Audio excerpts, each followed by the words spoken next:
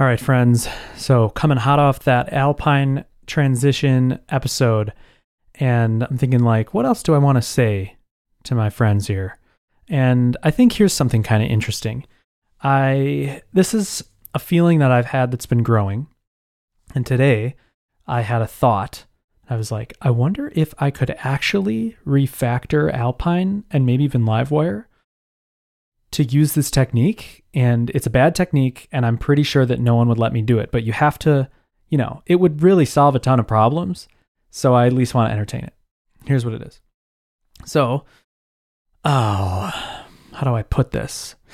So here's why I've been thinking about it with regards to Alpine. So here's something I did.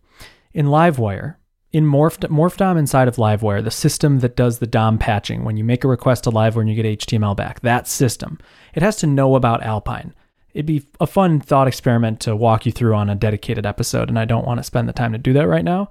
But MorphDOM has to be aware of Alpine stuff so that it doesn't just, like erase Alpine JavaScript-y type changes every time it gets new un-JavaScripted HTML from the server. So it kind of has to like hydrate the HTML with Alpine before it does the DOM diffing.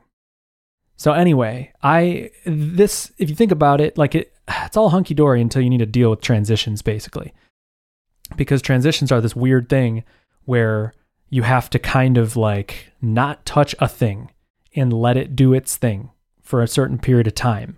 So it's like an operation that spans outside the bounds of the normal JavaScript, execution flow, which makes it just exponentially harder. So I was doing all this detection to detect if something was transitioning, and I thought, you know what? I should just add a little thing to Alpine rather than detecting the state of XShow on an element by looking at its style and seeing if it's display none or not.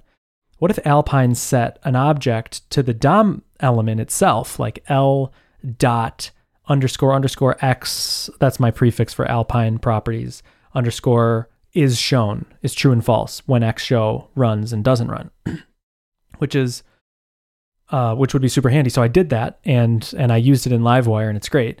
I had to add like a feature flag to it though. I added a function that's literally called like if Alpine version is above 2.7.3, then use these properties, otherwise use the more fallible style detection.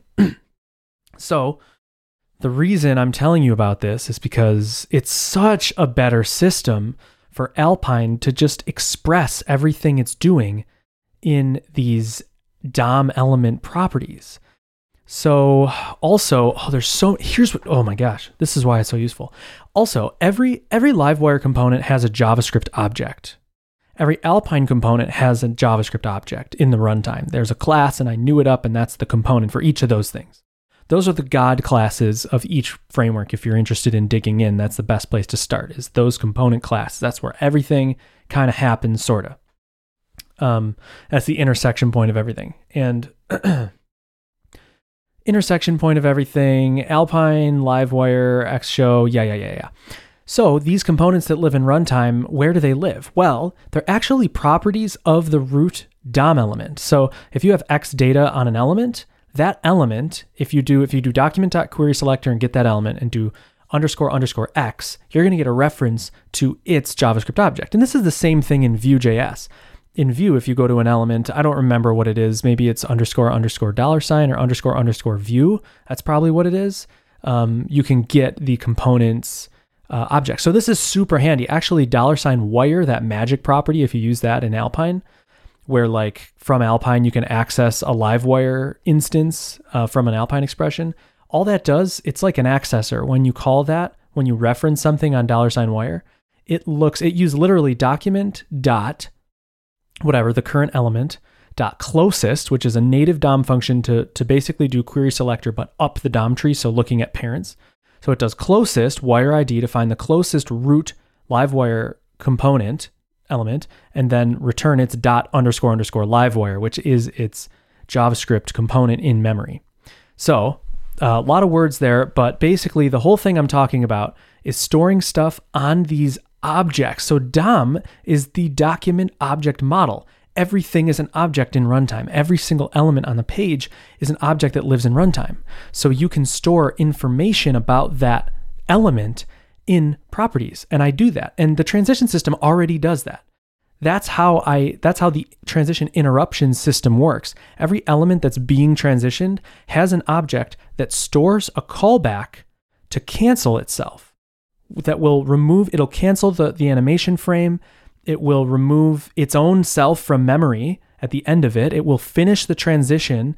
It knows how to do all this cool stuff. It stores a reference to the last or to the next frame to be put into the animation frame stack. Whatever. I'm sounding too fancy, but this idea. So here's what I'm proposing. I already do this. Like, right? I already do this in places in Livewire and Alpine. I use this technique and it's super, super helpful and valuable.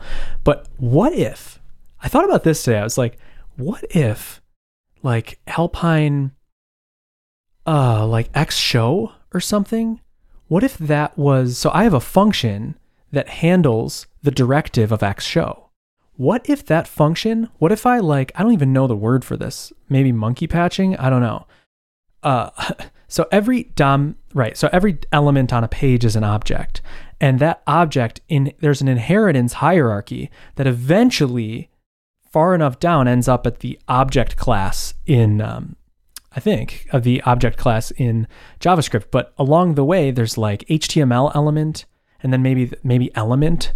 And if it's like an input element, I think it's like it inherits from input element, then HTML element, then element. I don't know. So there's this class hierarchy. So what if on HTML element, on that class itself, on that prototype inside JavaScript, what if I created methods for internal use from Alpine? And so if I detect an Xshow directive, I just run that method that exists on the prototype. So anywhere from anything, you could call __ show or hide or xtext or bind or whatever. Like, what if all the behavior related to DOM elements I put inside of the prototypes themselves? Now, I feel like I've heard horror stories. I mean, this is a dangerous game in a few ways. Maybe it's not if I prefixed every single method with _ x or something, but I feel like I've heard about other tools that have done this in the past, like Moo tools maybe, or things that have that's why underscore and Lodash, they could just prototype extra methods onto the array class so that you could just do instead of you could do .map, .filter, .reduce, but then all those extra things that Lodash gives you could just do dot on an array. They don't do that, probably because they would run into issues when ES7 or 8 or whatever, when the new versions of JavaScript come out and they add these things, or other frameworks that do this, or other specifications, they would run into these issues. I wouldn't do that if I had _ x. So I wonder what other trade-offs there are. I wonder if anybody's listening to this and is like, oh my gosh, I need to stop him before he goes any farther. Message me on Twitter and let me know, what are things that what's the problem if I basically attached all of Alpine's utility type functions, DOM utility type functions, and Livewire's? What if I attach them all to the element prototypes so that from anywhere, you don't have to import code from Alpine, whatever. You can just access the behavior right on the thing.